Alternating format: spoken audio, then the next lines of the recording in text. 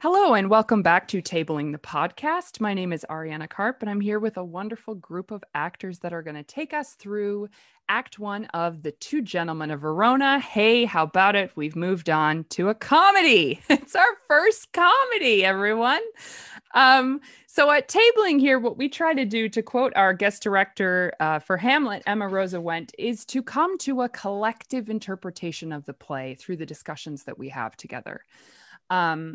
And I really love that. When she said that, it just hit me like an arrow through the heart, is that really we're turning the process of table work into a product that we're sharing with our audience, which is really unusual. I think it's more unusual than I sort of think it is, because I've been living and working and breathing this. So essentially, what I'm very interested in investigating in this play, and I'm very thrilled to say this is a play that I do not know well, which most of the shows that we have done so far I do know very well. So I'm really excited to explore this with all of you and explore the problems as well. There's some really disturbing moments in this play. And I think too often we think, oh, it's a comedy, it's like light and frothy. And I just want to bring at the top something that apparently Joe Papp used to say of the Public Theater, that with all of Shakespeare's comedies, it's like Irish coffee. It's like there's a layer of froth, of sweet cream at the top, but underneath there's really dark, deep, delicious things going on. So I want to get into those. And conversely, in the tragedies, like, where is the light and frothy sweetness too?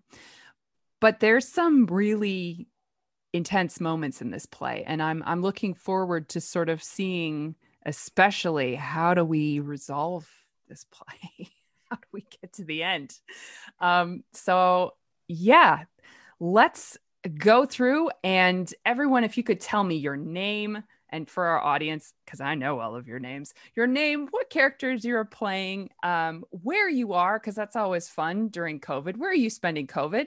And also what your history is with this play. So Jane, why don't we start with you, please? All right. It's wonderful to be here, Ariana. My name is Jane Henzerling. I live in Santa Fe, New Mexico, and I will be playing Eglamour, Lucetta, Pantino, and the second outlaw in The Two Gentlemen of Verona. And I have never read this play until now. I've never seen it performed. I don't think it's performed super often. And it's such an early play. And I think a lot of kinks get worked out and a lot of tropes get explored. And I think it's going to be fun to dig in and connect to other Shakespeare works, as well as see sort of what we think of this in its own right.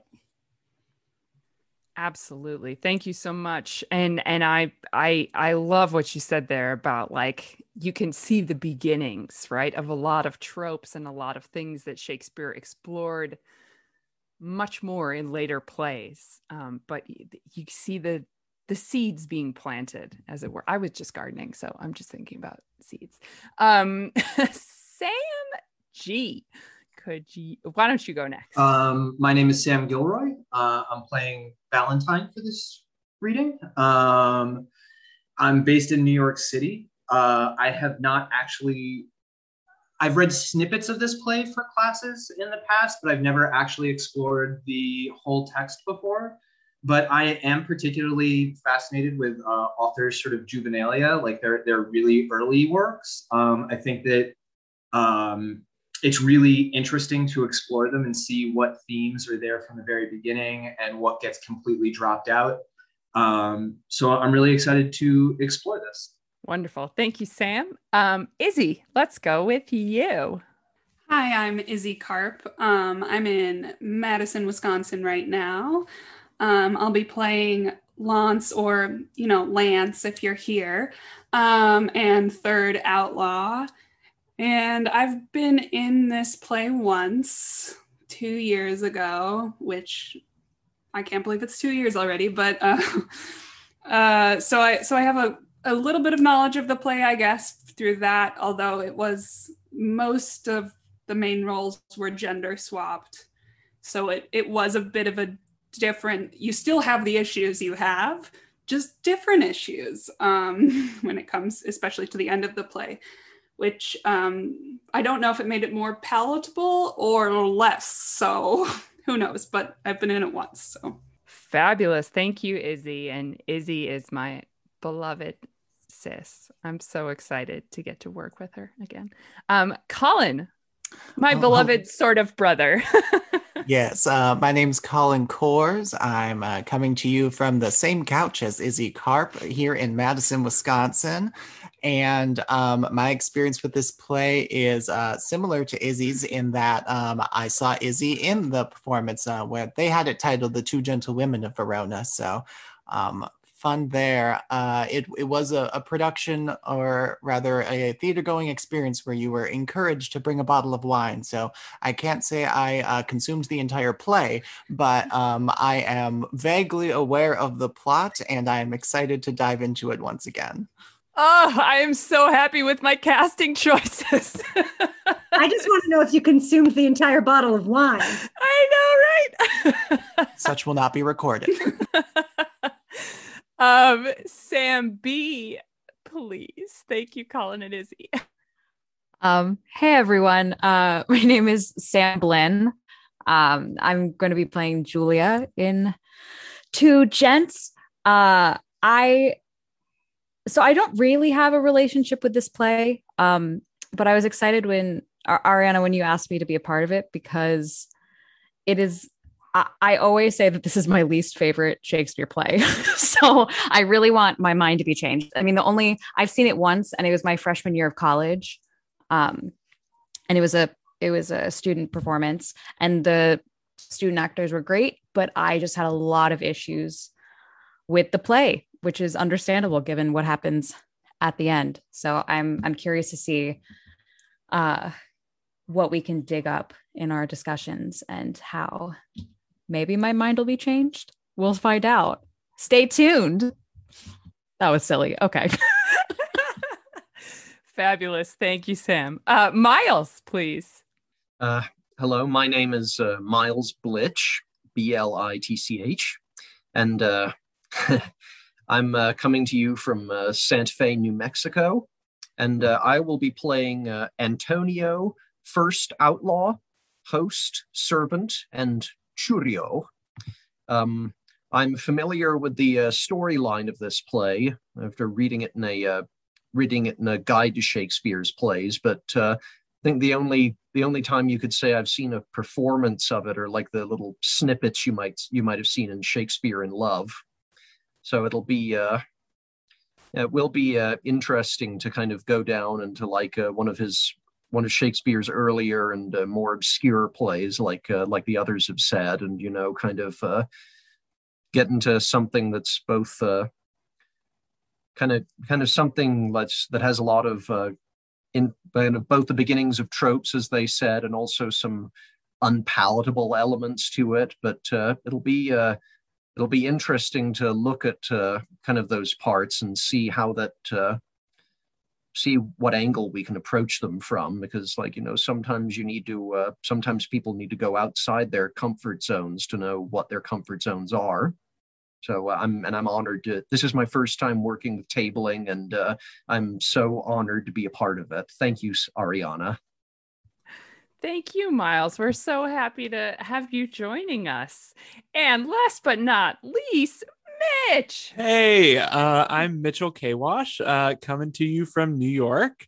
I'm going to be reading Proteus as we work through this play. And yeah, this is, similarly to some other people, one of the Shakespeare plays that I know the least about. I have read it once. A friend of mine who has a theater company got basically a group of people together to read through, I think, like 3 plays that she was choosing between, because she was going to do a Shakespeare show and just wanted to hear them out loud as she made her decision. So I read it then.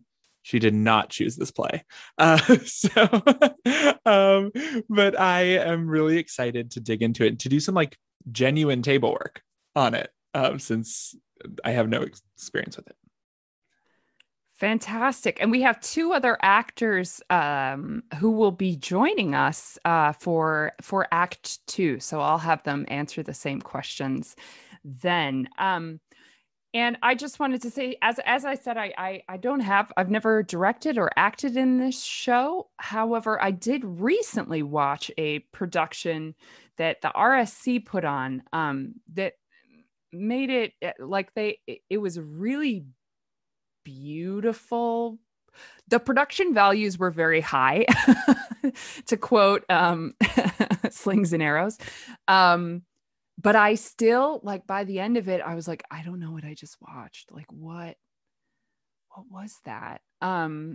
So I'm really looking forward to delving in. And I also wanted to just celebrate the fact because I've just been editing the last couple episodes for Henry IV Part 2, which has like a bajillion characters. And this cast list is the shortest cast list in the entire canon. And I just want to have a moment. It's sort of cool, right?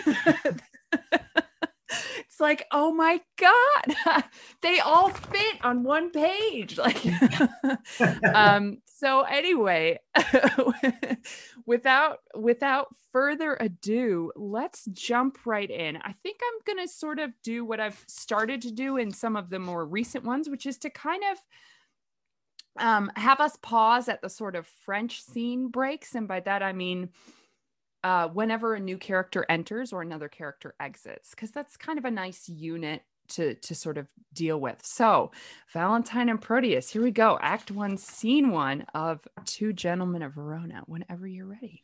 Cease to persuade, my loving Proteus. Homekeeping youth have ever homely wits, were it not affection chains thy tender days to the sweet glances of thy honored love.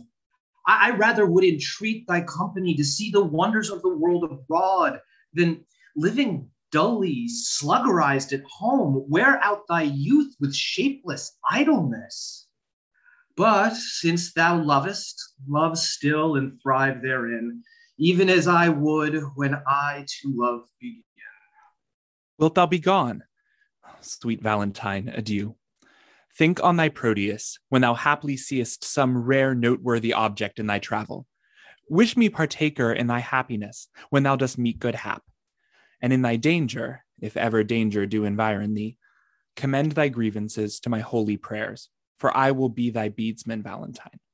And on pray for my success? Upon some book I love, I'll pray for thee. That's on some shallow story of deep love, how young Leander crossed the Hellespont. That's a deep story of a deeper love, for he was more than overshoes in love. 'Tis true, for you are over boots in love, and yet you never swam the Hellespont. Over the boots. Nay, give me not the boots. No, I will not, for it boots thee not. What? To be in love, where scorn is bought with groans, coy looks with heart-sore sighs, one fading moment's mirth with 20 watchful, weary, tedious nights.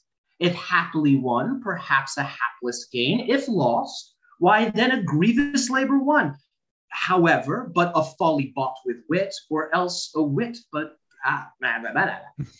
if lost, why then a grievous labor won. However, but a folly bought with wit, or else a wit by folly vanquishing. So, by your circumstance, you call me fool. So, by your circumstance, I fear you'll prove. 'Tis love you cavil at. I am not love. Love is your master, for he masters you, and he that is so yoked by a fool, methinks should not be chronicled for wise. Yet writers say, as in the sweetest bud the eating canker dwells, so eating love inhabits in the finest wits of all. And writers say, as the most forward bud is eaten by the canker ere it blow, even so by love the young and tender wit is turned to folly, blasting in the bud, losing his pronunciation there, please. Verdure, I think. Verdure. Would fit the... Verdure. Yeah. And writers say, as the most forward bud is eaten by the canker ere it blow, Even so, by love, the young and tender wit is turned to folly, blasting in the bud, losing his verdure even in the prime, and all the fair effects of future hopes. But wherefore waste I time to counsel thee that art a votary to fond desire? Once more adieu. My father at the road expects my coming, there to see me shipped. And thither will I bring thee, Valentine. Sweet Proteus, no.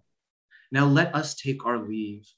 To Milan, let me hear from thee by letters of thy success in love, and what news else betideth here in absence of thy friend, and I likewise will visit thee with mine.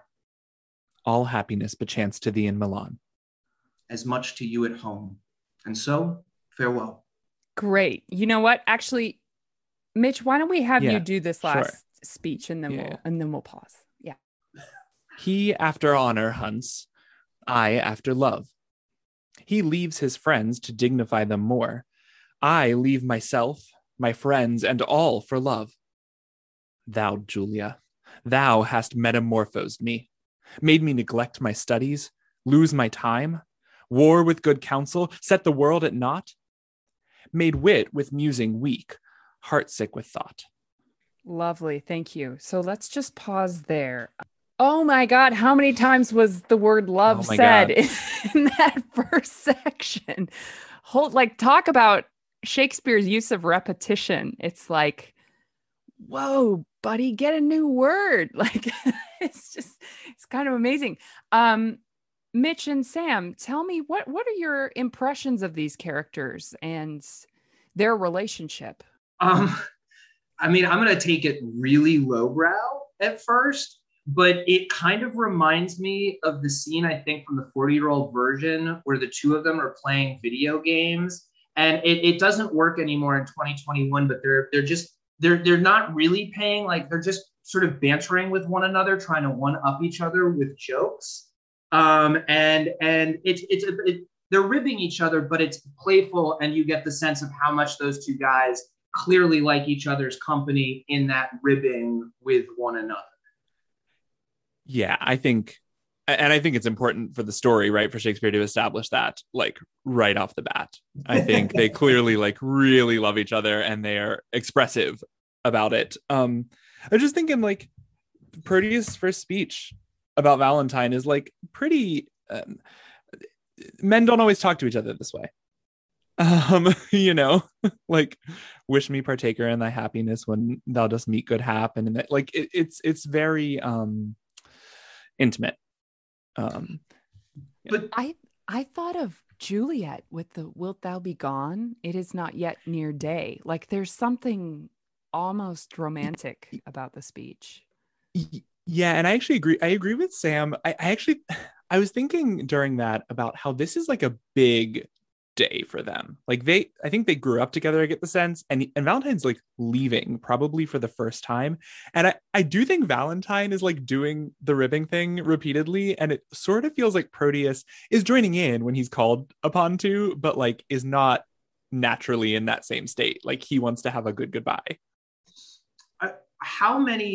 Because right off the bat, the two things that really stick out for me is that, talk about the young writer thing, just like right off the bat. The first line or the first sentence of the play, I believe, is 7 lines long. And it is one twisty sentence to get through. And like, when I first read the play, like my first thought was like, oh my God, on the opening of this thing. And that's like the first line that I'm going to have to track the through line through. But I also think it's fascinating that how many Shakespeare plays start with a conversation that has clearly been happening that you're jumping in the middle of, right? This is not like the start of a scene with two characters coming together. The first line is, cease to persuade my loving Proteus. Clearly, they're walking onto the stage, having already had Proteus be like, no, you can't go. Please don't go. And I think it's really fascinating because off the top of my head, I cannot think of another Shakespeare play that starts mid-conversation. Lear. Thank you, Izzy. I was just going to say Lear. But it's a weird, I agree. I don't think it's that it's that common, especially in the earlier plays. There's much more about ta-da, it's time for a show. Here we go. You know, weird kind of feeling. dichotomy between like, I think it's a terrible sentence to start your like poor audience off with. On the other hand, like talk about an instinct for drama. Starting a scene in the middle of the scene is always the most captivating way to pull your audience in. You know, you have this whole acting concept of, you know, where am I coming from and where am I going? Am I rushing off to a thing? Am I being pulled by the thing that's behind me? And to start the drama out in the middle of a conversation between these two men really artfully says what their relationship is and immediately pulls you forward in your seat. And so I think it's this really cool dichotomy here of like, his instincts are clearly already on point. And then he just like overwrote the first sentence of the play. And nobody was like, dude, maybe make it easier. So that's my sort of first like initial thought coming into this. Yeah. Yeah, I think that's great. And I think it's so, the verb that sticks out to me, sluggardized at home. What an amazing, like, strange word, which is sort of, you know, like made lazy, like a slug. And being out here in Northern California in the place of banana slugs, yeah, they move real slow. And I think there is an interesting invocation of Proteus as a sort of like monk or nun, right? A devotee of love. But there is an interesting, it's almost like Proteus is so steeped in love, like that's his thing, that is, and also literature, right? They bring up a lot of literature, and one of Shakespeare's favorite mythical references of Leander and Hero, right, that he uses all over the place, including Much Ado and As You Like It, right? There's referenced in both of those plays. But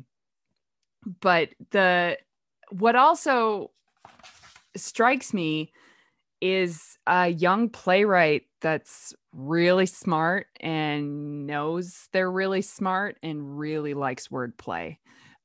Because like a lot of these, you know, it was so delightful having a guest director come in and work on Hamlet. And for our audience, if you haven't listened to the Hamlet one, I would highly recommend that you do, because Emma's just incredible. But there's so many times, even later in him, you know, like beautified is a vile phrase, right? Which is something that Polonius says when he's like in the middle of reading Hamlet's letter to Ophelia, and he's like, beautified is a vile phrase. And then the Mobled Queen. Oh, that's good. Mobled Queen is good. And we asked our dramaturg, Isabel, like, what is Mobled? Where does that come from? And she was like, yeah, so Shakespeare made it up. So anytime he makes up a word, he has another character be like, oh, that's really good. That's a good word, you know? So I feel like there's a little bit of that going on here with the like over shoes, over boots, which like here means like boot deep. Give me not the boots was a phrase that meant don't make fun of me. Like to give someone the boot would be to like make fun of them. And then it boots thee not, it helps you not, right? So he's taking one word and sort of turning it around as many ways as he can to sort of squeeze as much meaning as he can out of this one thing. So that definitely, I mean, the repetition of words and the words changing their meaning between speakers is something that we see in almost all the plays. And it's just amazing that to me, even these first three pages of the play, that is basically what is happening in terms of the rhythm of their banter together. Yeah. Mitch, did you have any more thoughts about Proteus? And then also this wonderful, sweet little speech that he gets about hunting honor versus hunting love. Yeah, well, one thing as we've been talking that I noticed that I didn't notice actually while reading it, the conception of love that Valentine is putting forth is that like love's in the way, right? Of like the I guess, manly things that or productive things that they're supposed to be doing, that, right? Like that love makes him sluggardized. And Proteus defends love. You said like devotee of love, or like a monk or something like that. And really all of Proteus's lines while Valentine is on stage are in defense of love or going like, well, that affects everybody. And then as soon as Valentine leaves, he picks up Valentine's logic, which is like love's in the way. So he like admits that he also thinks about love that way as being something that is in the way, which is something he can't admit in front of Valentine. It right off the bat, I see groundwork for the problematic things that happen later, right? Like the way that they think about women, the way that they think about love as like secondary at best to their relationship with each other, or what they're supposed to be doing. I have a maybe rather provocative question for you, but I think as I've been sort of reading and rereading this play in preparation for this, I'm really curious as to the sort of status relationship between Valentine and Proteus and how that's established within right now. Because this is literally the only time we see them together until Proteus falls in love with Valentine's girl, right? So this is the only time we have to sort of establish that. And I don't know why, but actually something about what you just said, Mitch, makes me think that perhaps he does feel a lower status to Valentine. I was reading about a production history where there was this, of course, this happened in the 70s, but it was like they were beach bums in the first scene. And I'll just show you this picture. This is the Valentine and the Proteus in the first scene. And like one of them is like, you know, like, oh man, I'm off to see the world, I'm an adventurer. And the other one sort of has like a little bit of an inferiority, at least the way I was reading about this in the sort of stage history. And so that was just something I wanted to clock, that there does seem to be an imbalanced status interaction between the two of them. Yeah, Sam. Well, I think it's very, like, at least from the lines that were in my mouth, it is very clear that Valentine thinks of himself as higher status of these two men. Like, I don't think if there's any, if Proteus has any, like, there was the one that tried to, there's one point where he's just like, no, sweet Proteus, no, is the entirety of the in Jan line there at that thing, which I think is really interesting. And I'm just going to get it kicking off at the top, since I think that we all kind of, having read the play before we sat down and looking through it, with the problem of it, and it kind of really keyed in when you just showed that image. And I'm sorry, all the podcast listeners, maybe when you post it, you can like, I will post the image there when I on the website. Yeah. Which is incel culture. And you know, I think of that right at the top with the Proteus. Thou Julia thou hast metamorphosed me. Like this whole idea that it's this woman that's doing something to him. And via the internet and how things move, there's so many sort of memes that start off as one thing and other people co-opt. And one of the incel memes that people, at least on Twitter, use to make fun of them is this: the Chad X versus the Virgin Y is kind of, and you can use whatever you want. Like you could do like the Chad Shakespeare versus like the Virgin Marlowe or something. And then you, but it's this image thing. If you look it up, you can see multiple examples of it. But when you showed up that image that you showed up is that meme, right? Really, really buff guy standing next to kind of a more spindly, like other one that's in there. And I think that relationship, oddly enough, is right here. Valentine knows what he wants. He's about to go and get it. He's like, I've dithered here long enough. I have action and I have momentum. Dude, you're languishing here. Like, pick yourself up, dust yourself off, and go do something.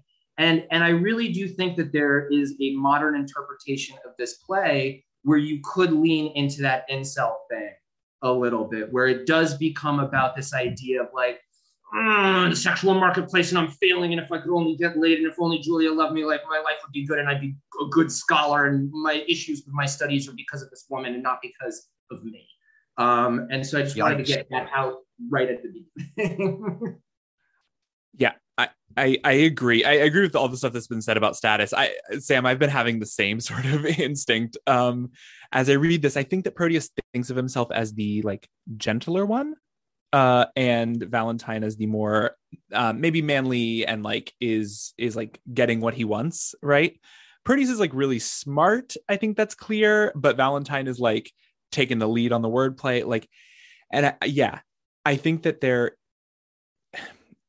I think it would surprise Proteus if you told him right now. It would shock him if you told him right now what he was going to do over the course of the rest of the play, because I think he thinks of himself as not the like manly one, and I think he's frustrated by that. And when you pair that with this conception of women as the problem, that is like really potentially dangerous.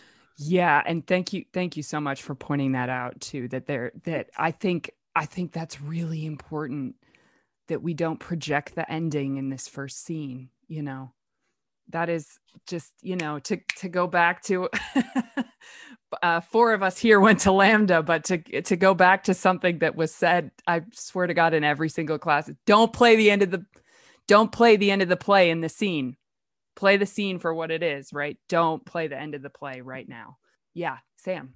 Just what and I'm sure that the women that are here can speak more to it, but I really also get that it's sort of like the jock and the quote unquote nice guy, right? It's the nice guy who's done all the nice things. And why won't you love me when I've been so nice? Like that sort of is going to be, I think, one of those vibes that goes on, because I'm sure that, you know, without saying it, I just knowing, having plenty of women friends, you know, there's that guy who's just always so nice. And then finally, when you reject him, it's just this snap of violence or verbal abuse or all this stuff that comes out at the end. And so I really do think that there is like, almost like the jock best friend with like his nerdy friend, and like they've gone through. And so there is love between these two men, but I think that already here you kind of almost see the thing that's going to cleave the relationship down the line too, there at the beginning. That image is cool. The beach bum idea is cool. Also, because like I've been living in California for the past year, it just like really resonates to me. Let us move on, because I want to get into a totally different kind of verbal play, which is with Speed, who is such an aptly named character. Let's go through now, just to note that we have been in verse and now we're going to switch to prose as soon as Speed arrives. Can I ask one quick technical question? Yeah, I noticed that Milan scanned as Millen last time. Should it be Millen? Yeah, it should. Okay, it's cool. the same in The Tempest. He's the Duke of Millen, not Gotcha. Milano. Although the RSC production, that they had a whole like strange sort of techno musical interlude where there was just like this gorgeous Italian woman who was like Milano, like she was just like singing, and I was like, are there other lyrics, or is it just Milano when he gets to Milan? But whatever. So Millen, yes. And also to note that Proteus is sometimes said, and this is true with Julia as well. I was sort of scanning, and Julia is sometimes disyllabic or two syllables, and sometimes trisyllabic. Julia or Julia. And same with Proteus. Sometimes Proteus is Proteus, and sometimes it's Proteus. Just to say that names are a bit slippery in Shakespeare's time. And there's a great example of that in Julius Caesar that I'm working on, that revenge yourself alone on Cassius, for Cassius is a weary of the world, you know, like two totally different ways of saying the name. Thank you, Dan, who brought that up today. Anywho, let's go into this Speed Proteus section, and let's just take it through to the end of the scene. Sir Proteus, save you. Saw you my master? But now he parted hence to embark for Millen. 20 to 1 then. He is shipped already, and I have played the sheep in losing him. Indeed, a sheep doth very often stray, and if the shepherd be a while away. You conclude that my master is a shepherd, then, and I a sheep? I do. Why, then my horns are his horns, whether I wake or sleep. A silly answer, and fitting well a sheep. This proves me still a sheep. True, and thy master a shepherd. Nay, that I can deny by a circumstance. It shall go hard, but I'll prove it by another. The shepherd seeks the sheep, and not the sheep the shepherd. But I seek my master, and my master seeks me not. Therefore I am no sheep. The sheep for fodder follow the shepherd. The shepherd for food follows not the sheep. Thou for wages followest thy master. Thy master for wages follows not thee. Therefore thou art a sheep. Such another proof will make me cry bah. But dost thou hear? Gavest thou my letter to Julia? I, sir, a lost mutton, gave your letter to her, a laced mutton, and she, a laced mutton, gave me, a lost mutton, nothing for my labor. Well, here's too small a pasture for such a store of muttons. If the ground be overcharged, you were best stick her. Nay, in that you are astray. 'Twere best pound you. Nay, sir, less than a pound shall serve me for carrying your letter. You mistake. I mean the pound, a pinfold. From a pound to a pin? Fold it over and over. 'Tis threefold too little for carrying a letter to your lover. But what said she? I. Nod I? Why, that's naughty.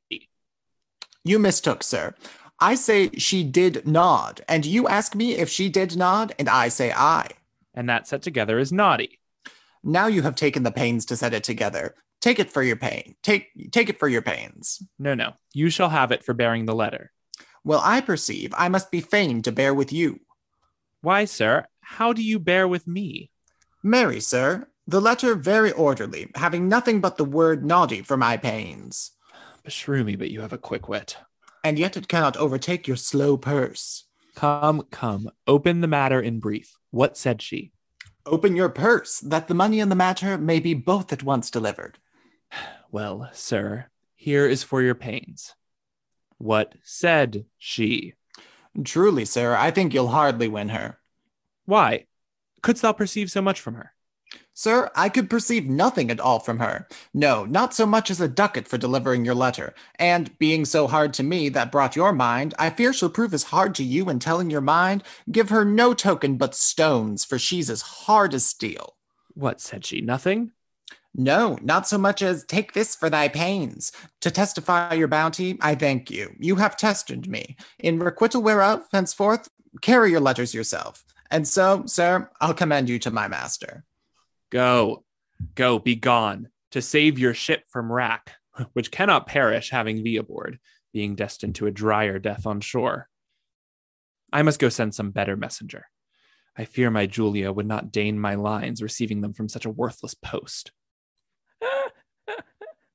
Amazing. Colin, tell me about Speed. Gotta love him. And I like how you're saying before with like, oh, these long multi-syllabic names, and then there's Speed. Just Speed. Yeah. Monosyllabic Speed. Get in and out. Do what you need to do. So yeah, Speed. What to say about Speed? Well, at least from what we've covered just now, I can't really tell what his hopes and dreams are. So we're left with the content of his wit. But I mean, I guess, yeah, we have the witty wise fool, and then what? Like, what more does Speed add to the trope? And at least for this scene right now, I can't say much. I definitely enjoy the wit. I enjoy the humor here. Just listening to the French scene right before this, hearing it out loud, I made the connection, at least now, just how some of the banter goes back and forth feels parallel. And I know, Mitchell, you'd mentioned that it seems like Proteus takes on Valentine's vibe towards the end of the scene. And I feel like it can, even within the pacing and how they banter back and forth, that seems to kind of be taken on. Something about the sheep line triggered that feeling in me with something that Valentine had said prior. But yeah, I love Speed. Speed's having a good time. I'm having a good time. He like it with the full characters. They're like the first line here. We're defining him by his relationships to other people. So Yeah. like he doesn't have a distinct plot outside of his service to others. But I guess that allows you to learn him through the way he speaks and how he's interacting with those other people. And so far, it's, pretty standard witty, but nothing to, what is it? Shake your hat at? Or one of my favorite lines from 12th Night, go shake your ears.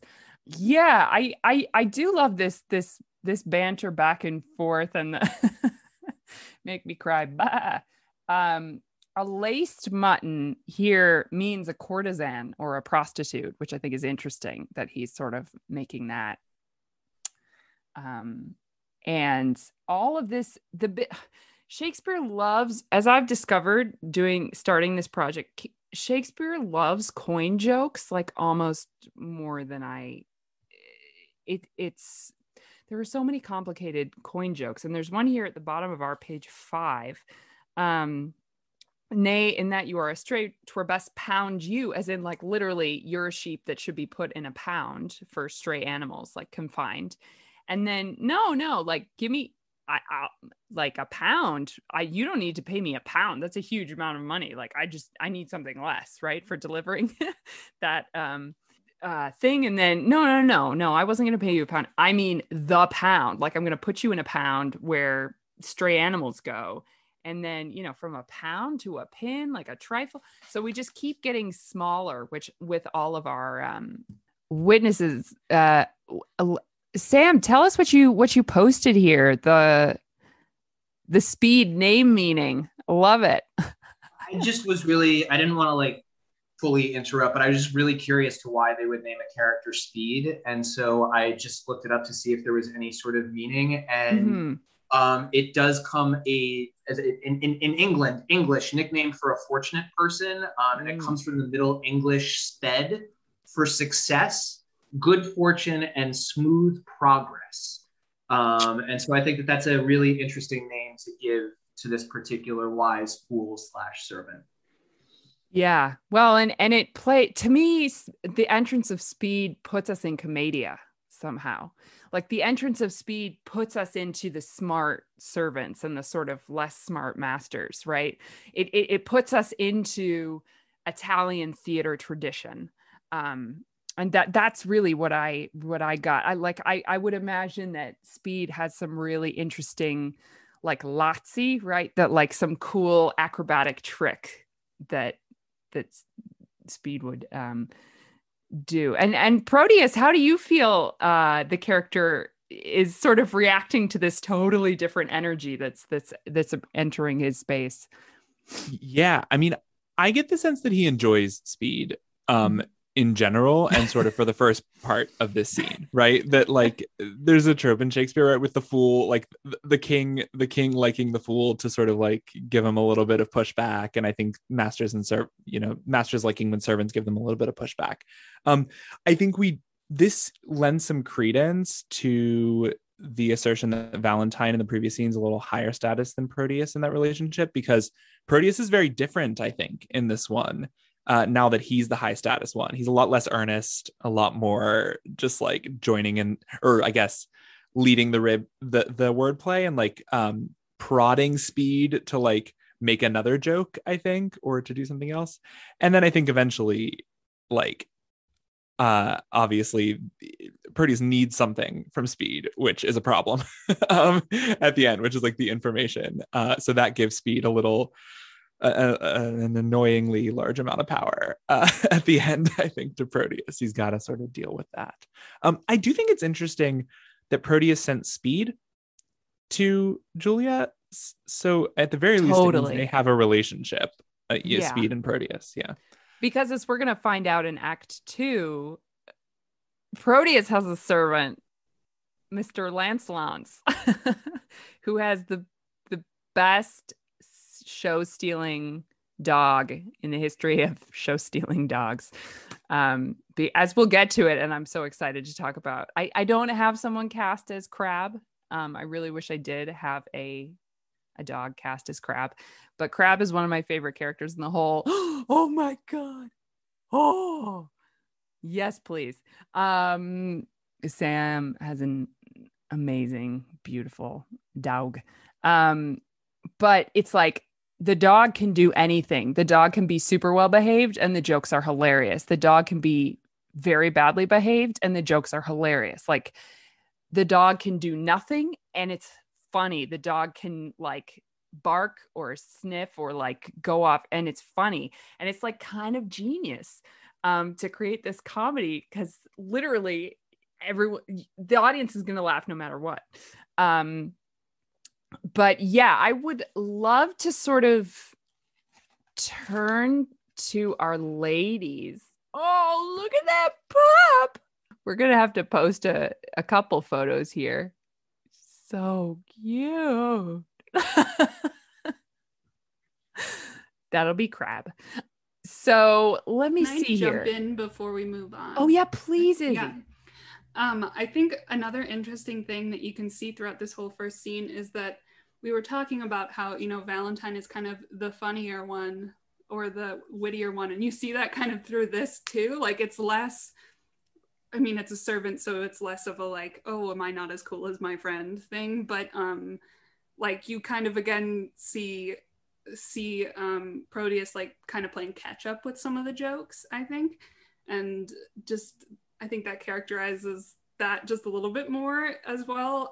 This person is supposed to be really witty, so there's that. But also, I just want to shout out to the guy who played Speed in ours, Ian, who did an Italian American accent, and it was pretty hilarious. Before we completely drop this scene, I find it amusing that a character named Speed opens his scene with not knowing the time and losing somebody who left too early. Like, love it. Absolutely. Like, what am I missing and what time is it? Like, yeah, absolutely. I totally agree. Let us move on to our two lovely ladies, Act 1, Scene 2, Julia and Lucetta. And they are, let's go through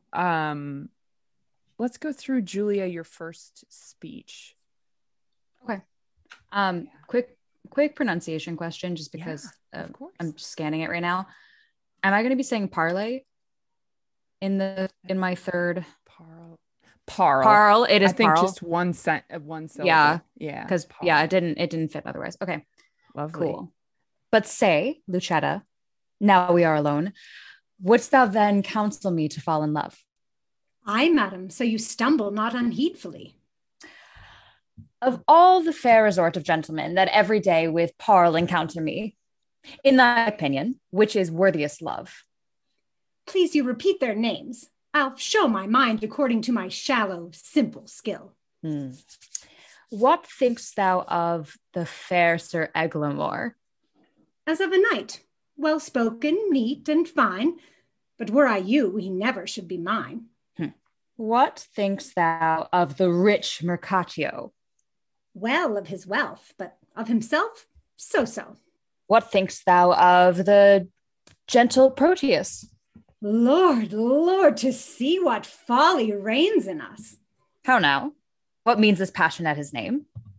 Pardon, dear madam, 'tis a passing shame that I, unworthy body as I am, should censure thus on lovely gentlemen. Why not on Proteus as of all the rest? Then thus, of many good, I think him best. Your reason? I have no other but a woman's reason. I think him so because I think him so. And wouldst thou have me cast my love on him? Aye, if you thought your love not cast away. Why he, of all the rest, hath never moved me. Yet he, of all the rest, I think best loves ye. His little speaking shows his love but small. Fire that's closest kept burns most of all. They do not love that do not show their love. Oh, They love least that let men know their love. I would I knew his mind. Peruse this paper, madam. To Julia. Say, from whom? That the contents will show. Say who gave it thee. Sir Valentine's page, and sent, I think, from Proteus. He would have given it you, but I, being in the way, did in your name receive it. Pardon the fault, I pray. Now, by my modesty, a goodly broker, dare you presume to harbor wanton lines, to whisper and conspire against my youth? Now, trust me, 'tis an office of great worth, and you an officer fit for the place. There, take the paper. See it be returned, or else return no more into my sight. To plead for love deserves more fee than hate. Will ye be gone? That you may ruminate. And yet I would had o'erlooked the letter. It were a shame to call her back again and pray her to a fault for which I chide her. What a fool is she that knows I am a maid and wouldst not force the letter into my view? Since maids in modesty say no to that which they would have the proffer construe I. Oh, fie. How wayward is this foolish love that, like a testy babe, will scratch the nurse, and presently, all humbled, kiss the rod. How churlishly I chide Lucetta hence, when willingly I would have had her here. How angrily I taught my brow to frown, and when inward joy enforced my heart to smile. My penance is to call Lucetta back and ask remission for my folly past. What ho, Lucetta! Lovely. Let's pause there. Great. So, ladies, please give me your sort of thoughts and feelings about these two women, and particularly their relationship. How long have they known each other, and et cetera, et cetera. I mean, I feel like they have to have known each other. I think Lucetta's been there since Julia was a babe. I mean, like, just their relationship. It reminds me a lot of Juliet and the nurse, just Absolutely. In terms of their comfort with each other, and Julia's brashness with her, and just like, and also Lucetta's in return. Lucetta's not, I don't think is scared to speak her mind in terms of what she thinks Julia should be doing. Also, because Julia is kind of a hot mess. But she has to do it with at least false humility. Yeah, exactly. Yeah. Exactly. It's like, oh, well, look at all these men, and I'm such a proper noble woman. And then she's like, no, I actually love Proteus so much. Wait, where's the letter? Come back. So it also reminds me, it's so much like the scene in Merchant of Venice when Portia's asking her maidservant to go through the list of suitors and tell her what she thinks of each of them. Mm-hmm. Absolutely. Totally. And a very, very, thank you for pointing that out, because once again, it's like we see the seed sown. And speaking of seed sown and repeated sounds, there's a lot of really interesting, like Julia, that when willingly I would have had her here. It's like, there's all of these, like it's like the sighing and the breath is just really interesting. I was having a bitch of a time trying to scan this scene because first of all, there's all these wonderful rhyming couplets that I think you just got to play those to the hilt, right. Which I love, because it's just like, right, this is another kind of banter, but we didn't have as much rhyming in the first scene. So in this, I also see a parallel between Proteus and Speed and Lucetta and Julia, and that it's like this super smart servant who's thinking way ahead of she's like, oh, I know her. She loves Proteus. Oh my God, who is she kidding? There's something, but she does it very, very delicately. And I love that, like the sort of false modesty of like my shallow, simple skill, like, I know it's not much, but and then she sort of takes them down in rhyme, which is extraordinary that she does. It's like Eglamour, fine mine, and Mercatioso, so Proteus us, which I think is just so fun. And then the feminine version, right, of the banter, where it's in rhyme, and there are a lot of feminine endings too, with when you scan it, it does it. There's a lot of trochees. It's really funky. Mhm. But it sort of like sets up the feminine version of the servant master relationship. Absolutely. And there's a whole bunch of threes. Like we suddenly go into not iambic pentameter anymore, but we go into these little sort of like triplets. At the bottom of page 9, I knew his mind, peruse this paper, madam.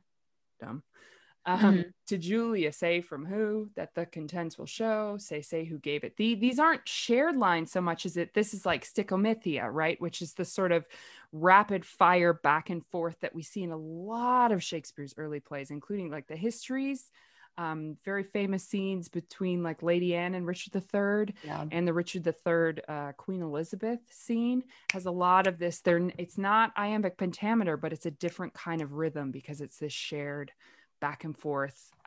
That definitely changes the delivery of those lines, because I was struggling through this part too, even when we were just reading it now, because it kept feeling like you're like empty verse. I was reading it as empty verse, but that's not what it was at all. It's just really, it's extraordinary. And there's a lot of also at one point Lucetta starts speaking in Alexandrines, which, listeners, at some point in time, I am going to do a special episode on rhythm, because I throw around a lot of words about rhythm and I don't always explain them. So my apologies. But so here we go. Sir Valentine's page and sent, I think, from Proteus. Like there's an Alexandrine is like an iambic pentameter line that has a whole extra foot, but there's a division in the middle. So it's 3 and 3. So it's like we keep getting these series of 3. Go ahead, Sam. Go ahead.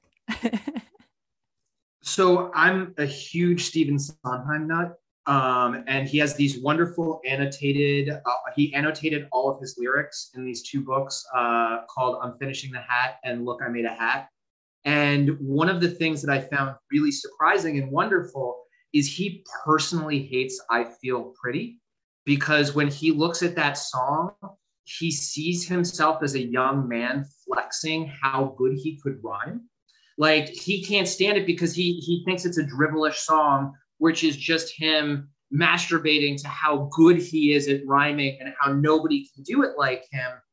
And then later on, you can see the mature version of that song in Try a Little Priest, where it's like him going back to that theme of how good can I rhyme, but how can I make it more involved in the story and fit better in the play. And this section right here feels like a young Shakespeare showing off just how clever and good he is at rhyming. Because with that line you write Proteus us, but the whole rhyme is Proteus reigns in us. And that is just so showy and awesome. Like when I heard that, when you guys were reading it, I inwardly groaned.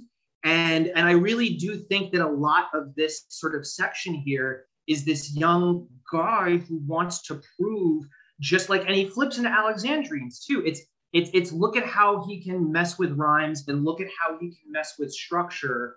And, I just think it's a really interesting little bit of young Shakespeare coming out through the page, specifically in this moment, with flipping how, the scan works in the lines. Izzy and or Colin? So right before we were recording, I was, first off, I discovered I still have access to my undergrad's database of documents, essays, everything. And I was tell anyone. I was looking at critical approaches to this play, and just discussion of rhythm and meter reminded me of one of the articles was mentioning a pun that comes later on for my character. Have to centralize this around speed. Of he mentions it's either like a limp foot or a lame foot that can loosely be used to describe the rhythm that's happening in the banter. So keep an eye out for that one in the future. We're gonna look up those lame feet.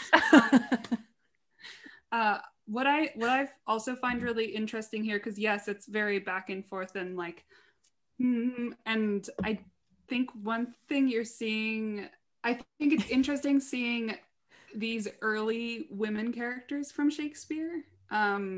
Because like, yes, they have some of those seeds that we'll see later on, and it's fun and ooh, but also sometimes it's like, okay, so they're doing the girly things and yeah, ooh, which I do think the this scene to me is actually one of the most interesting ones if it's gender swapped, like, because a lot of the others like the big concepts, but this just like a back and forth between two people being like, no, I don't like that one, but maybe I don't know.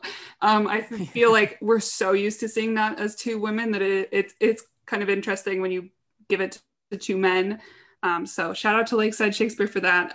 But I don't know, I find those interactions more interesting than like the big overall, like, what is it if a woman does this? But just like those little things, because you really are seeing such a trope here that we still, you know, people still write this scene into a movie.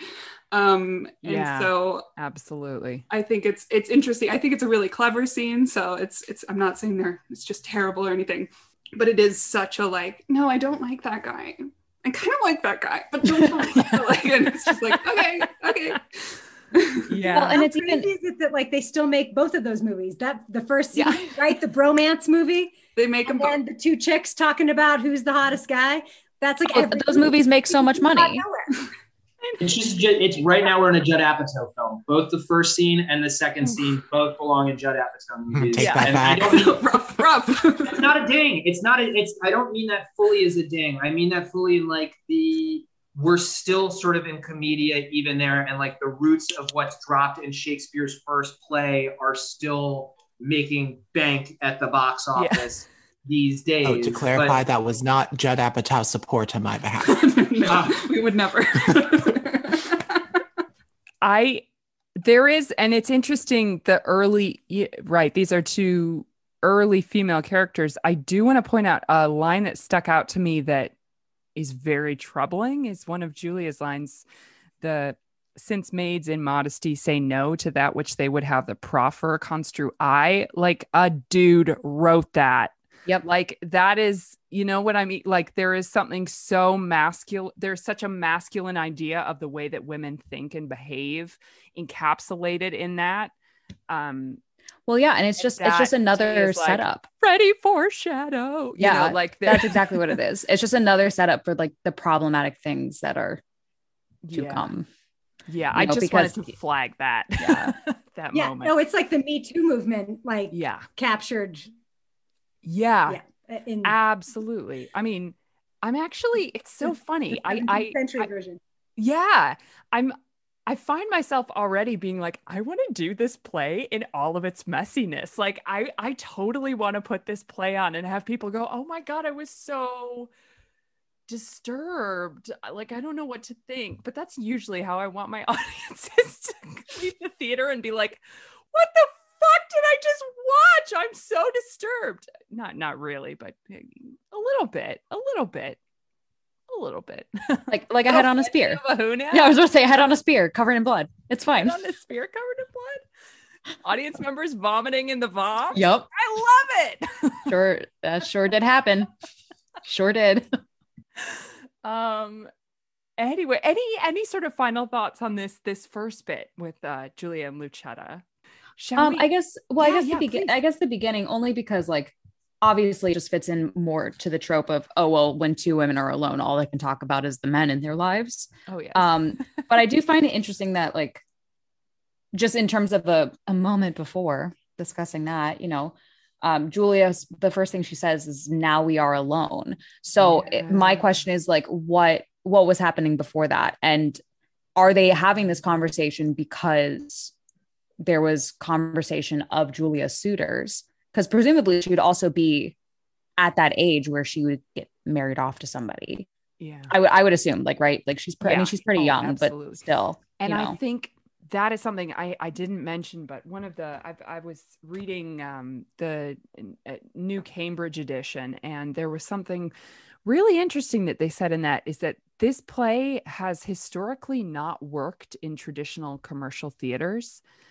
It just hasn't been a success. Where it's been super successful is when it's put on in universities. I mean, that's the only place I saw it was at my university. It works with college students. It works because in a certain way, the argument of this editor is that it's a satire of a love story, which I thought was really interesting. And we can like delve into that a bit more as we continue to go along. But the idea, I think, that is essential is that all four of these lovers are very young. I think that's very important to the story. Yeah, Sam. Isn't there an idea, at least when I was like trying to do a little bit of dramaturgy on this, that this wasn't actually performed in London at one of the major stages, but actually was performed at universities in this time period? There is a thought, because there is no performance record until the 1700s, there is a thought that perhaps this was not publicly performed and perhaps it was performed in a university setting. But it was known enough that somebody mentioned it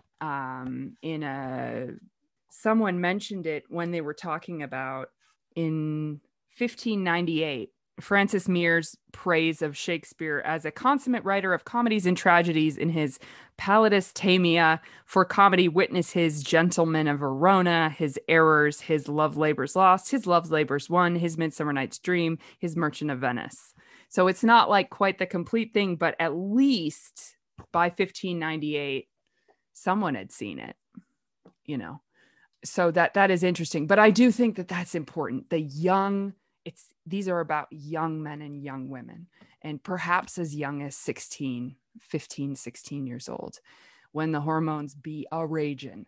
Shall we continue on? Because I want to get to this wonderful, super famous Julia speech with the letter, which I actually directed with a very young girl who was in middle school. This is the only part of the play that I've ever worked on. She was doing the letter speech.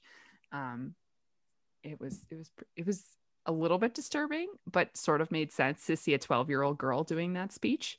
But yeah, anyway, let's go on, and we'll just go through to the end of the scene. Thank you both. What would your ladyship? It's near dinner time. I would it were that you might kill your stomach on your meat and not upon your maid. What is't thou you took up so gingerly? Nothing. Why didst thou stoop then? To take a paper up that I let fall. And is that paper nothing? Nothing concerning me. Then let it lie for those that it concerns. Madam, it will not lie where it concerns, unless it have a false interpreter. Some love of yours hath writ to you in rhyme. That I might sing it, madam, to a tune. Give me a note, your ladyship consent. As little by such toys as may be possible, best sing it to the tune of Light of Love. It is too heavy for so light a tune. Heavy? Belike it hath some burden then. Aye, and melodious were it. Would you sing it? And why not you? I cannot reach so high. Let's see your song. How now, minion? Keep tune there still, so you will sing it out. And yet methinks I do not like this tune. You do not? No, madam, 'tis too sharp. You, minion, are too saucy. Nay, now you are too flat, and mar the concord with too harsh a descant. There wanteth but a mean to fill your song. The mean is drowned with your unruly bass. Indeed, I bid the bass for Proteus. This babble shall not henceforth trouble me. Here is a coil with protestation. Go, get you gone, and let the papers lie. You would be fingering them to anger me. She makes it strange, but she would be best pleased to be so angered with another letter. Nay, would I were so angered with the same. Oh, hateful hands to tear such loving words, injurious wasps to feed on such sweet honey and kill the bees that yield it with your stings. I'll kiss each several paper for amends. Oh, look, here is writ, kind Julia. Unkind Julia, as in revenge of thy ingratitude, I throw thy name against the bruising stones, trampling contemptuously on thy disdain. And here is writ, love-wounded Proteus. Poor wounded name, my bosom as a bed shall lodge thee till thy wound be thoroughly healed. And thus I search it with a sovereign kiss. But twice or thrice was Proteus written down. Be calm, good wind, blow not a word away, till I have found each letter in the letter, except mine own name, that some whirlwind bear unto a ragged, fearful hanging rock, and throw it thence into the raging sea. Lo, here in one line, his name twice writ. Poor forlorn Proteus, passionate Proteus, to the sweet Julia. That I'll tear away. And yet I will not. Sith so prettily he couples it to his complaining names. Thus I will fold them one upon the other. Now kiss, embrace, contend, do what you will. Madam, dinner is ready, and your father stays. Well, let us go. What? Shall these papers lie like telltales here? If you respect them, best to take them up. Nay, I was taken up for laying them down. Yet here they shall not lie for catching cold. I see you have a month's mind to them. Aye, madam, you may say what sights you see. I see things too, although you judge I wink. Come, will please you go.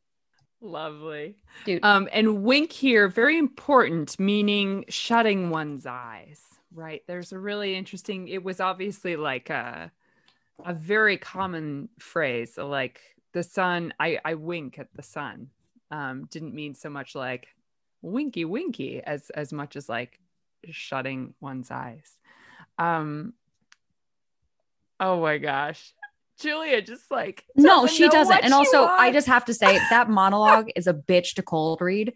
Just like we're just gonna put that out there. So I'm sorry guys. But like she's all over the place. I mean, because at this point, like obviously jumping ahead to the monologue, she's literally on the ground, like putting pieces of paper back together after she's like, she would rather like Lucetta think that she doesn't love Proteus for whatever reason than like, you know, just read the letter and, you know, like she tore it up like a crazy person.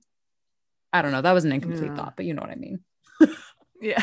No, I mean, it is funny, like the level of physical comedy that is needed for that speech. Yeah, well, it's Mitch, did you a small point here. I can't think of another example in Shakespeare that is so of a speech that is so prop dependent. I mean, like it's everything has to do with specific things in that letter.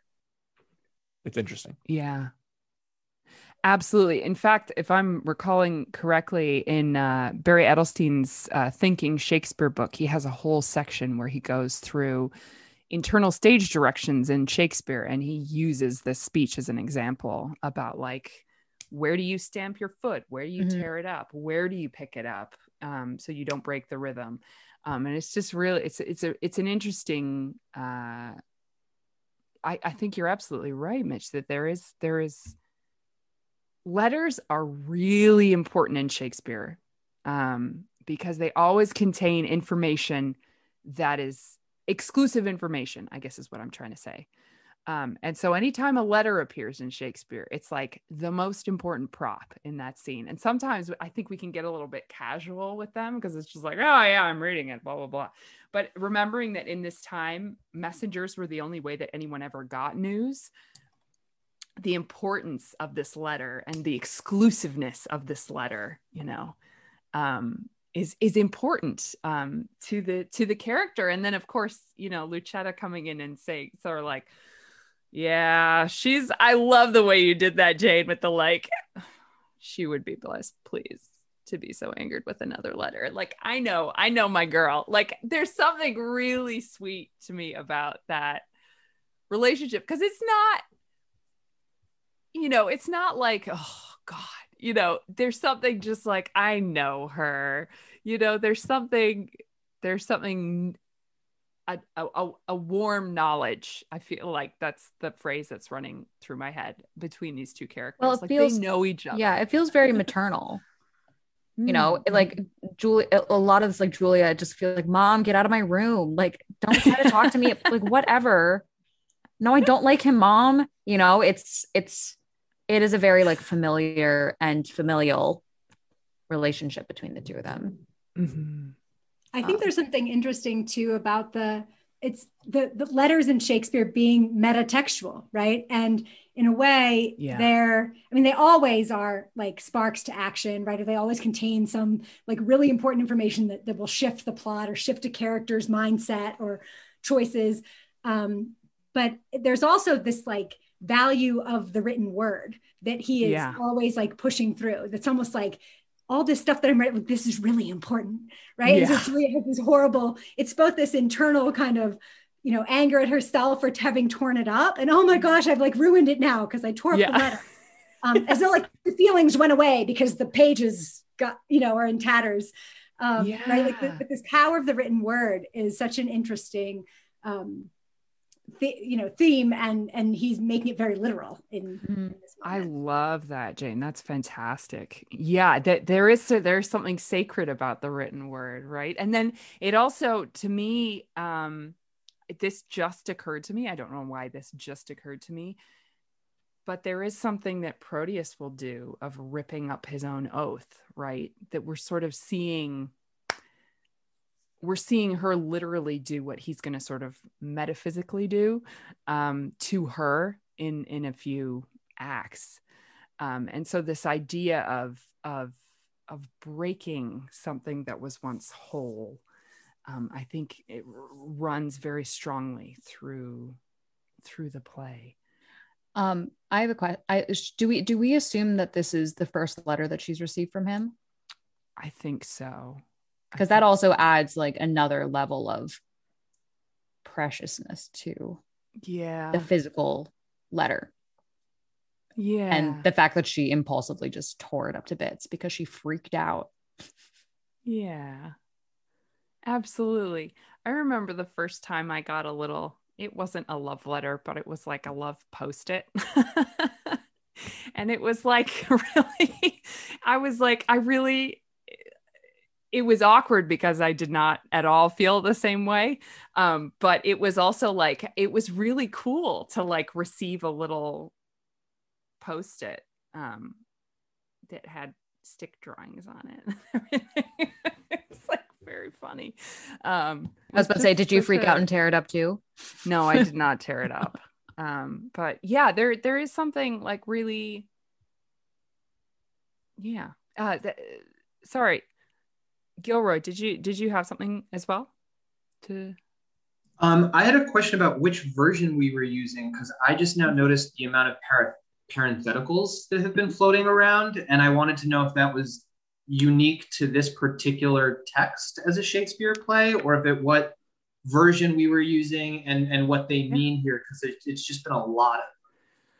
Absolutely. Great question. It is actually from the folio. This is, I've taken from the wonderful, of course I don't know but it's the University of West Virginia. I want to say they have a fantastic website where you can it's Virginia. Virginia. I think it's UVA. Okay. Yeah. Apologies, Virginia. Yeah. University of Virginia has an incredible website that has, usually a huge, like for each play, there's a slate of different editions. And so basically what I did is I took their modern edition, I copy pasted that, and then I reformatted it. And then I went through, because I'm a crazy person, and changed a lot of the capitalizations and the punctuation to match the original folio. I may start doing actually just giving everyone the folio script, because I find that really interesting to go off of. And having done a little bit of work in the last couple of years on original practice and original pronunciation, I actually think you get a lot of juice out of that. But yeah, this is very close to the folio. It's a lot of parentheticals. Yeah. Like it's a lot. And and I just think it's really interesting. I think that when they show up, it's interesting. And I was wondering for the two of you that were reading the scene, when you had those I, madam, and what was the other thing? I, minion. Like, what did having those in parentheticals rather than being like commas, like, what did those mean to you guys? Because I'm fascinated by this kind of stuff. Mm-hmm. Yeah, I mean, because it does. A parentheses has a very different feeling to it than a comma. It's almost like, to me, it almost feels like it's being said under the breath, like under, you know, like almost like, okay, bitch, you know what I mean? Like it's like, it's not, it almost feels like a bit of insight into the internal monologue that's happening in each of the lines, if that makes any sense. I like that. And that like Lucetta is forced to say like, madam, you know, like there's something that's great. I was actually just editing Danny Reddick in our Henry IV Part 2 as Davy. And she did this wonderful thing where every time, because the character said sir so many times to Justice Shallow, every time she said sir, it was like she was stopping herself to say sir, and is sir, and it's like this really funny, but it also tells you a lot about the power dynamic between these two characters, that even though perhaps the social status, there's a difference in social status, that one person is actually the more high status in the relationship. And sometimes like I know I've said it before on this podcast, but you know, one of my favorite characters is the super low status king or the high status servant, and like how they exist and how people react to them in that existence is really fascinating. Yeah, it is interesting because, you know, madam's not in parentheses every time, but you see it more and more towards the end of the scene. Yeah. And then I even have in the letter monologue, Goodwind is in parentheses as well. It's almost like an apostrophe, right? It's almost like in that case, it's like you're addressing the wind. Mm-hmm. I think it's a way of indicating a positive just in the sentence. So like literally, Sam Blinn, you said something about it being like under your breath. I think that is literally what they're trying to indicate in this notation. I find it really helpful. And I think the fact that it shows up in this scene so much, is just an interesting thing. Like they're not speaking super direct, straightforward, just like lines of text. They're stopping to go, and then, but what I said is this, you know, it's like they do keep going back and forth. Interesting negotiations there in terms of meaning. Fantastic. Well, any sort of final thoughts on our lovely lady scene? I also wanted to just sort of flag, and this is maybe just a early Shakespeare thing, that we've never had so far. We've gone through 2 scenes in the play and we never have more than 2 people talking at once. And like maybe Shakespeare didn't quite understand how to have a scene with 3 people in it. Sam, Can I lay down a theory? Because I've thought about this. I think that nobody wanted to spend that much money on actors for a new playwright. There you go. I'm not even kidding with that. That's really interesting. I mean, and these were, as was brought up in a meeting that I was at last week, something that we frequently forget. It's very easy to romanticize the works of Shakespeare. They were very much a commercial venture. These plays were about making money. And I think sometimes we forget that. And it's useful to remember that was the point. These were commercial ventures. It doesn't take away from their brilliance, but it's important to sort of have that as an understantanding. I think especially when you're producing them too. Well, wonderful. Let's meet Pantino and Antonio, who is Proteus's father, because Shakespeare loves the name Antonio. He does. Antonio shows up in every play. I know. I think our friends at 7 Stages Shakespeare in New Hampshire did an Antoniad I believe, where they did like all the plays that had Antonio and sort of turned it into like Antonio's great journey through the plays. Anyway, let's meet these new characters. So let's just initially go until we get to Proteus's entrance. So we'll just read that first bit. Have fun. Mm-hmm. Tell me, Pantino, what sad talk was that wherewith my brother held you in the cloister? 'Twas of his nephew Proteus, your son. Why? What of him? He wondered that your lordship would suffer him to spend his youth at home, while other men of slender reputation put forth their sons to seek preferment out, some to the wars to try their fortune there, some to discover islands far away, some to the studious universities. For any or for all these exercises, he said that Proteus, your son, was meet, and did request me to importune you to let him spend his time no more at home, which would be great impeachment to his age, and having known no travel in his youth. Nor needst thou much importune me to that whereon this month I have been hammering. I have considered well his loss of time, and how he cannot be a perfect man, not being tried and tutored in the world. Experience is by industry achieved, and perfected by the swift course of time. And tell me, whither were I best to send him? I think your lordship is not ignorant how his companion, youthful Valentine, attends the emperor in his royal court.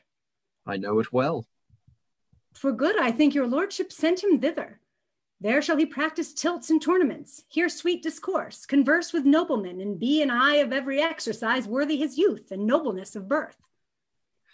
I like thy counsel, well hast thou advised, and that thou mayst perceive how well I like it, the execution of it shall make known.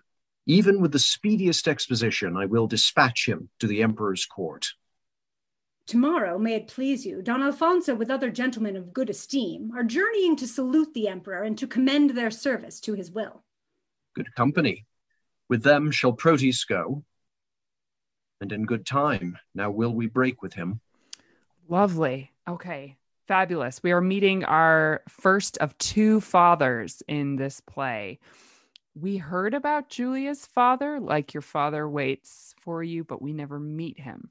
I am always interested in generational differences in these plays and what that relationship is, because I think parents and children had very different relationships in Shakespeare's time than the way that I think we think of parent-child relationships. Miles and Jane, what are your sort of impressions of these characters? Like, who are they and what is their kind of working relationship? Do you want to go first, Jane? Go for it, Miles.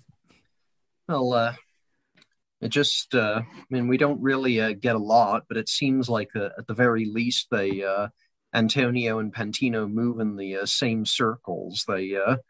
They're kind of comfortable talking about these kind of familial matters with each other. Yeah. Yeah. And they both seem kind of, Antonio, at least, he seems pretty thoughtful, like in the sense that Pantino tells him like, oh, your brother's worried about Proteus and how he's not like, kind of really moving his way in the world like all the other men his age. And Antonio says, yeah, I've been thinking about that myself. Yeah. It's interesting to me that they're worried about Proteus, right? This is not one, not two, but three people have talked about that. We don't meet the uncle, but three people are discussing being concerned with sort of Proteus' lack of leaving the nest, as it were. And I think that's a red flag to me, right? That there's something else going on that maybe we didn't get in the first scene. Jane, do you have any sort of thoughts on Pantino? Well, it's sort of interesting going from Lucetta to Pantino, and I'm sort of yet another servant, and the master is asking for advice, right? Like clearly the servants are the ones who are consulted. What should I do? My son, well, you should send him here. Ah, yes, I will do that. It's just sort of a funny, like, who do you think I should marry? Oh, okay, interesting. I'm not sure I feel about that one, but tell me more. It's kind of funny the way they react to their servants. Yeah, now that I look at it more closely, it does seem like Pantino is a servant to Antonio. Yeah, but I think a very high status servant. So Yes. not like I get the sense of like Carson the butler kind of feeling. Yeah. Like the manager of the households, who knows the family very, very well. Izzy, I wanted to bring you into this conversation because correct me if I'm wrong, but I believe you played Pantino, right? In the production? I did. Oh my God. No, I think what's interesting about that character is most of the scenes they're fetching people, and they're in a hurry. So Speed.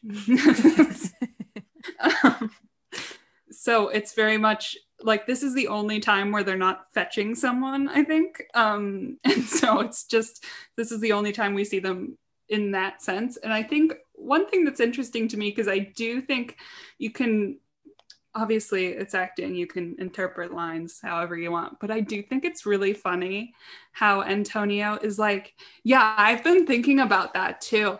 Where do you think we should go?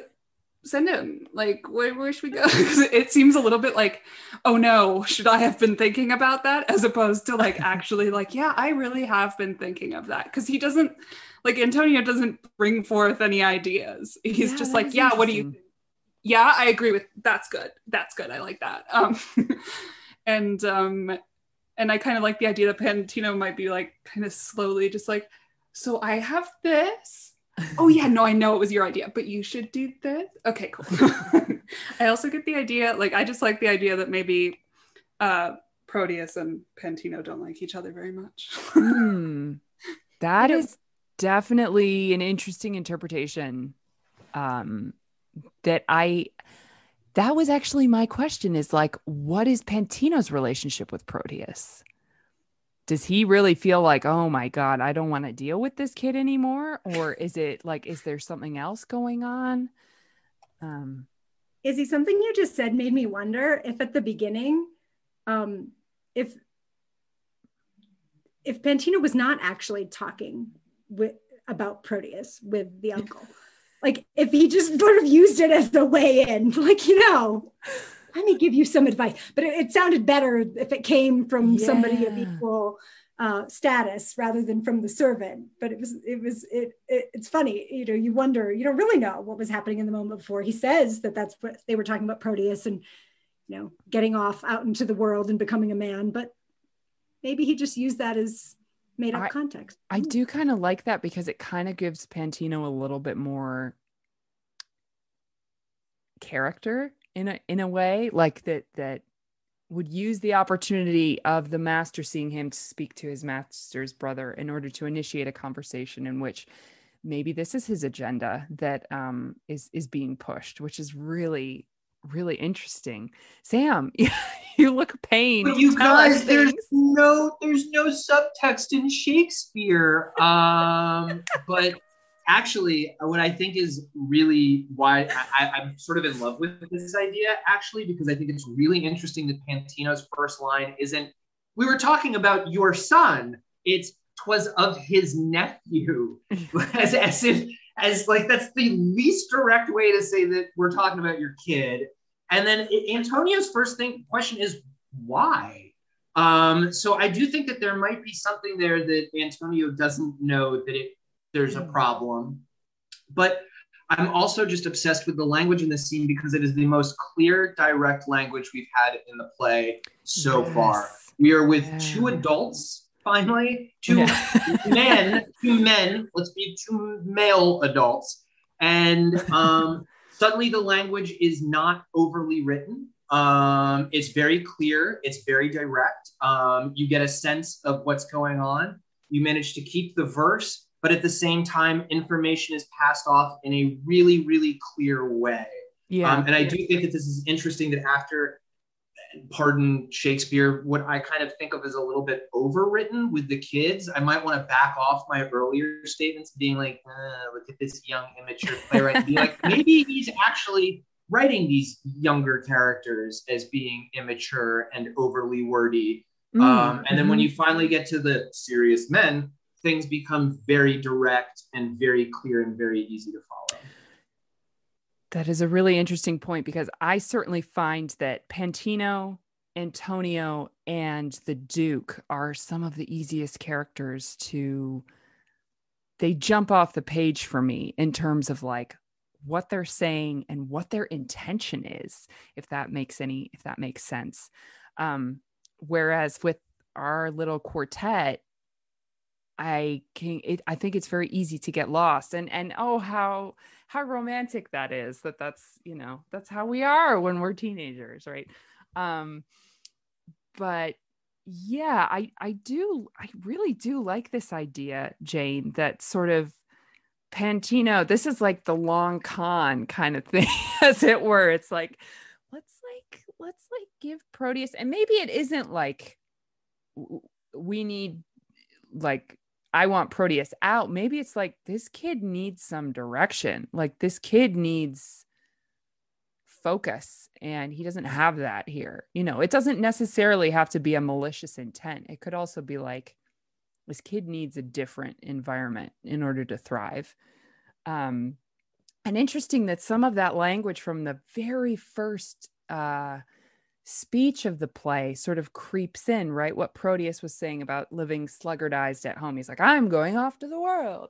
It's my gap year, you know, like, and and it's like, it seems to be that Antonio and Pantino are sort of being like, yeah, he needs a gap year. Like he needs to, like, you know, go build houses in Guatemala or something. Like, this kid needs something. Like, he's got it too cushy right now. There is an economy in this language as well that is really, that was not there in the first two scenes, right? There are not a lot of repetitions. There are very clear sentences that are driven by verbs and not wordplay. Were there any thoughts before we bring Proteus in, additional thoughts on Antonio and Pantino? Well, it seemed, going off of that, it seems to me that if Antonio,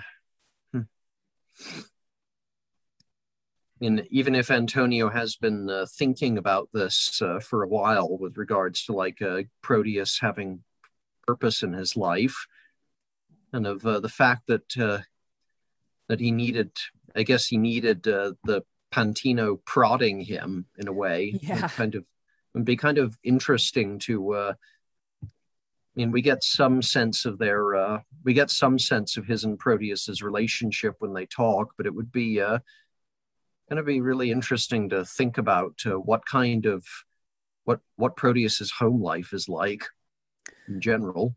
Absolutely. Thank you for bringing that up. That is actually something that I was thinking about, is like, we rarely in this play see the interaction between parents and children, right? The Duke and Sylvia have very little stage time together. And Antonio and Proteus only have this tiny little section that we're about to read. And it is very much like, this is the law. I'm laying down the law and you will follow my decision, which is interesting that Proteus is like, well, I can't do anything. My dad said it. And then we contrast that with Sylvia, who absolutely refuses to obey her father. So it is just interesting to note that the father-daughter and the father-son relationships that we're seeing are presented very differently, which I think is going to be important to us when we get to Act 2 and 3. Fantastic. Let's bring Proteus in, and let's just go through to the end of the scene. Miles, could you read from Good Company, With Them Shall Proteus Go? Good company, with them shall Proteus go, and in good time, now will we break with him.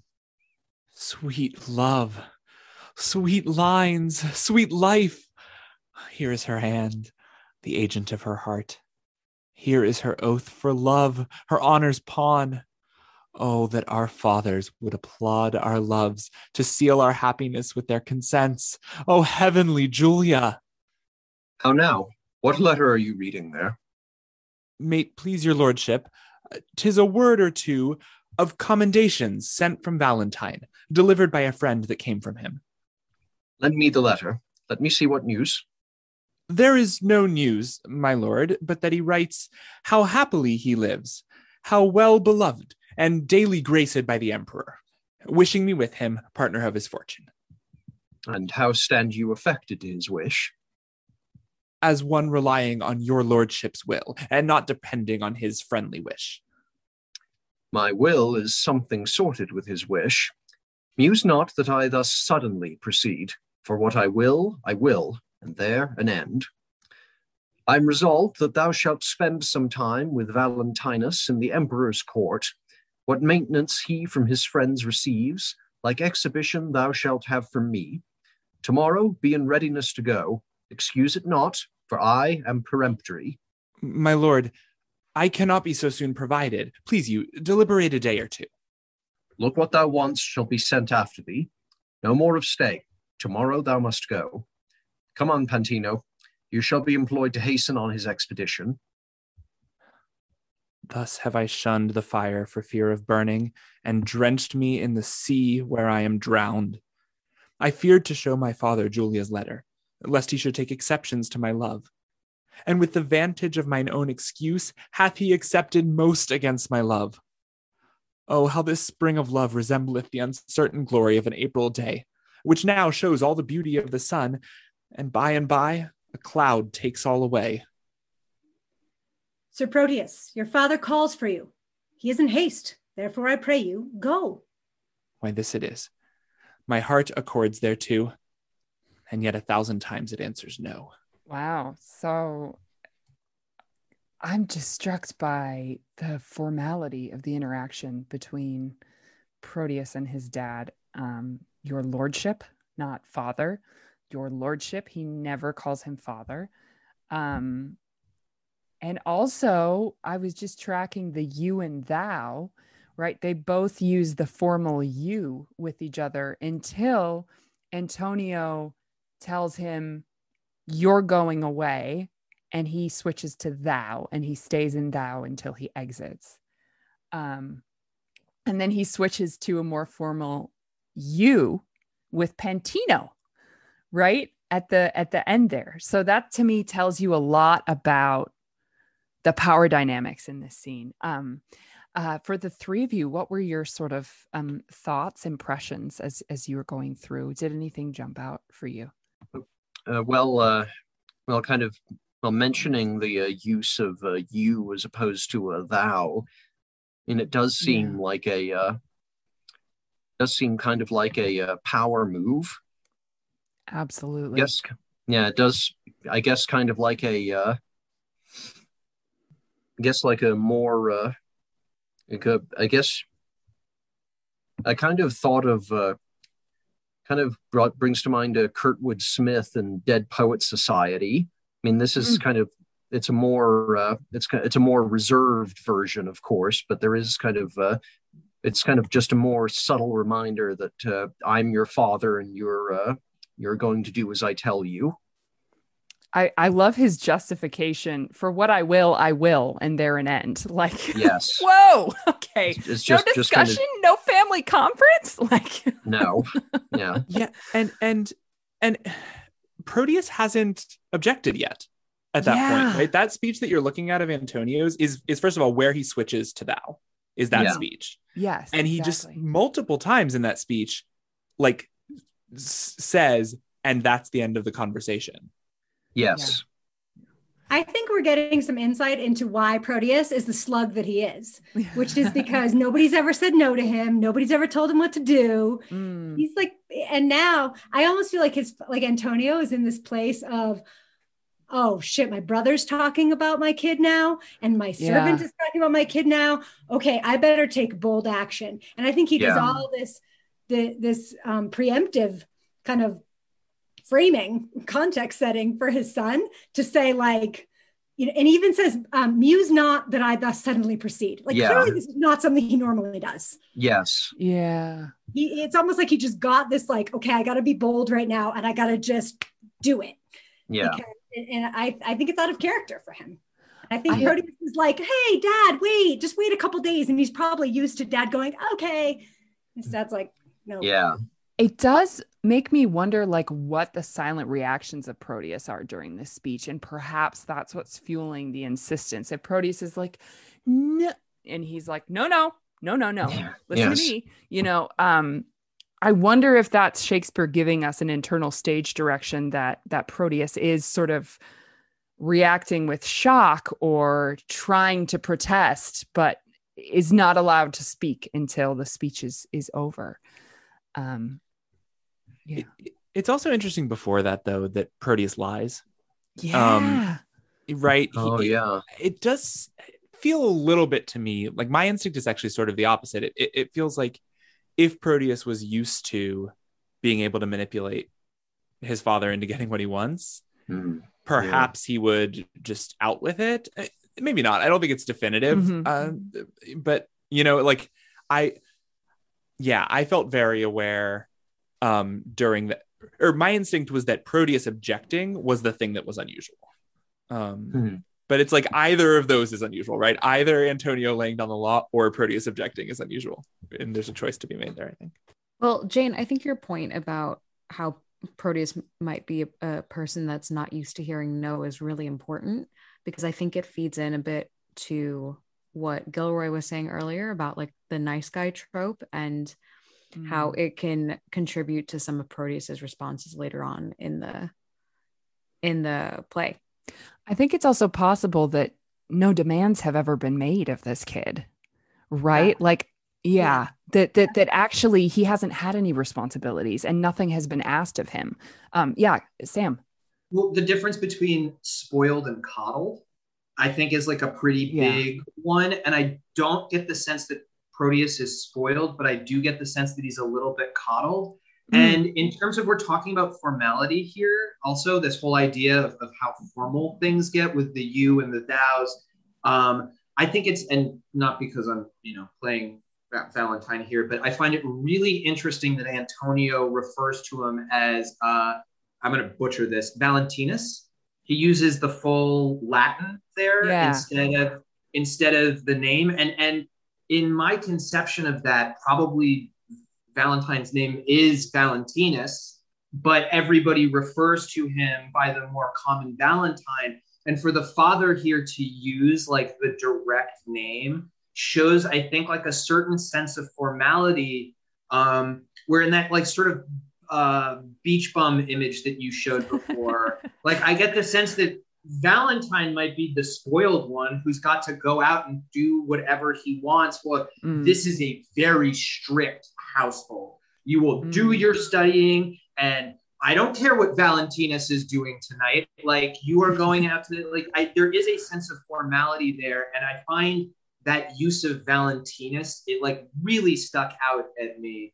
And I can't remember off the top of my head, does Valentinus get used again does any other character use the Latin? I don't recall any other character doing that, but again, this is a play that that's a real learning. Character choice. You know what I mean? From a writer to put in. Yeah, Mitch. Yeah, I'm sort of changing my mind here in that I think there's a way to have our cake and eat it too, sort of, Jane, which is, I think there is some textual evidence that this interaction has just never happened before, right? Sam Blinn was suggesting that maybe the law has just never been attempted to be laid down, and so Proteus has never had an opportunity to object, and that might account for Antonio. If Antonio has never done this before, that might account for why he becomes so antagonistic right off the bat, and that also might account for Proteus being feeling a little bit off in that moment.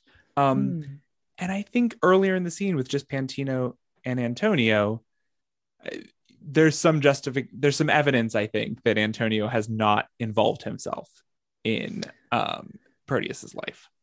I do kind of There's kind of the distance, kind of the distance you see here. And that does lend weight to that interpretation. And I guess I thought that maybe maybe if using the full Valentinus, then it might be interesting to play. It might be interesting to play that as just kind of a very subtle thing, this young man is a real go-getter. If only I had a son like him. And we see that's, oh my God, because we just, in our tabling release, we're just finishing Henry IV Part 2. Oh, I wish my son were someone else, oh my God, the saga of the history plays is such a theme that does get explored, right, in Shakespeare so much. Particularly the father-son relationship, that tends to be a point of focus. Izzy and Colin, one or the other, or the third? It's Izzy here. I think just one other thing that you can read into that name, because guys, I haven't had a good discussion like this in a while. Let's go. But also something that I find interesting about using the full name is it's also like that complete disconnect of the parent and the child. Like, no one calls him that. Yeah. You're gonna, and it's like, what's your friend's name? He's great. I love him. What's his name? Sam? And then it's like, no, it's not. It's John or whatever. Yeah. And that's another layer that I kind of get from this. And because we've already, especially when we were talking about, maybe he's thought about this, but not deeply. Maybe he admires Valentine, but is never really involved in that. So it's like, Valentinus, yes, that one. I've heard his name once, and that's what it is. And I don't know. I kind of get that vibe too, especially because I'm looking for the comedy here, but it's comedic, but it's also kind of just sad. Yeah. And I don't know. I feel like we've probably all had that situation where someone important in your life, and then a family member just doesn't remember their name. Sorry if that was ever me, is. Oh, no. We're talking parentals. No. Love you guys. Love you. It is the only time in the play that Valentine's name would be said that way. And it's really fascinating because his name is said twice before you get the Latinized version of it, even in the scene. And I just think it's just a wicked little acting choice. It's such I would probably be sitting down with my director and being like, I'm basing so many choices off of this one thing. Yeah, totally. It's just such a it's a gift, and it sticks out, and it's just, I think it's just a really little interesting things like that always pop out to me really hard. Yeah. Can I bring up something about Pantino and Proteus's relationship? So it's the last two speeches of the play. Pantino comes back on stage and says, Sir Proteus, your father calls for you. Go to your dad. Proteus then says, why this it is, my heart accords there too, and yet 1,000 times it answers no. So I'm going to do what he tells me to do. I'm going to go, but my heart really doesn't want to. Right? I mean, I think that's the meaning of those lines. Okay. Yes. So totally possible that Pantino says his line and then leaves, or her line and then leaves. Yeah. Also possible that Proteus is, and yet 1,000 times it answers no, is an aside to the audience. But in this version that you've given us, neither of those is indicated. And so if Proteus says to Pantino, okay, I'm going to do this, but I really don't want to, that, I think that's a big window into that relationship, right? Clearly they're close then, he can express those things, and maybe Pantino is somebody who people talk to, Antonio's brother, Antonio, Proteus, I don't know. I think that's a great point. I could totally be wrong, and Shakespeare scholars come at me now if I'm wrong, but I don't think there are a lot of asides that are actually written into the folio. I think most of the asides are editorial additions. And I'm always really interested in exploring both sides of that. Like, for example, there's going to be a lot of Julius Caesar references over the next couple months, because that's the text I'm working on right now. But there is this wonderful moment. It's in the second scene with Caesar. Caesar comes back in after we have the first long Brutus Cassius scene. And Caesar says to Mark Antony, "Let me have men about me that are fat." Young Cassius has a lean and hungry look. And most editions turn that into an aside. I think it says a lot about the character relationship if that is said while looking at Cassius in full hearing of everyone in that space, right? So that there is a power dynamic there because Cassius talks so much, or Cassius, depending on the scansion, about feeling that Julius Caesar does not love him, right? That he has no love for him, and that he does love Brutus. There is something that complicates the play if Cassius is hearing this, and if Caesar is consciously saying that. It changes the relationship, right? So I think you're absolutely spot on to bring this up, that there's really interesting choices to be made here about who hears what when, right? That's when I'm directing any show, that's the question I'm constantly asking. If there are people on stage who are not speaking, what are they hearing and what are they not hearing? Because that's going to tell you a lot, and you build your world around that, right? Sorry to go on and on about that. My friends, any sort of closing thoughts on Act 1 before we do our read through? It's a really low stakes Act 1. It's like the stakes are terribly low for the end of an Act 1 in terms of I'm going to Milan, like I'm in love, like the person who loves me, like there's like the drama hasn't really kicked in yet by the end of this Act 1. Does anybody, am I alone in this, or is this like no? I feel like if you're a teenager and your dad just basically told you like you have to leave your girl and you're going to military school, you'd be like, no. Like that's where my head went. I think that's right. I also think, I think we don't see them together as part of why it might to the audience feel very low stakes at this moment. Because I had the same impression as you, Sam, because we don't see Proteus and Julia together. And like clearly that's what we're supposed to care about in this moment, I think. Yeah, but it's so tricky because we don't know what their relationship is like.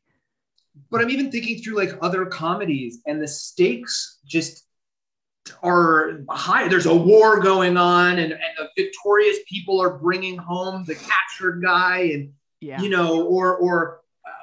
there's four lovers that are all trying to do a thing, and it's complicated because there's four. Like right now, the stakes, like, yes, and you're right, the teen thing is absolutely true. I think every young person like goes through that. The military school analogy is actually great and perfect.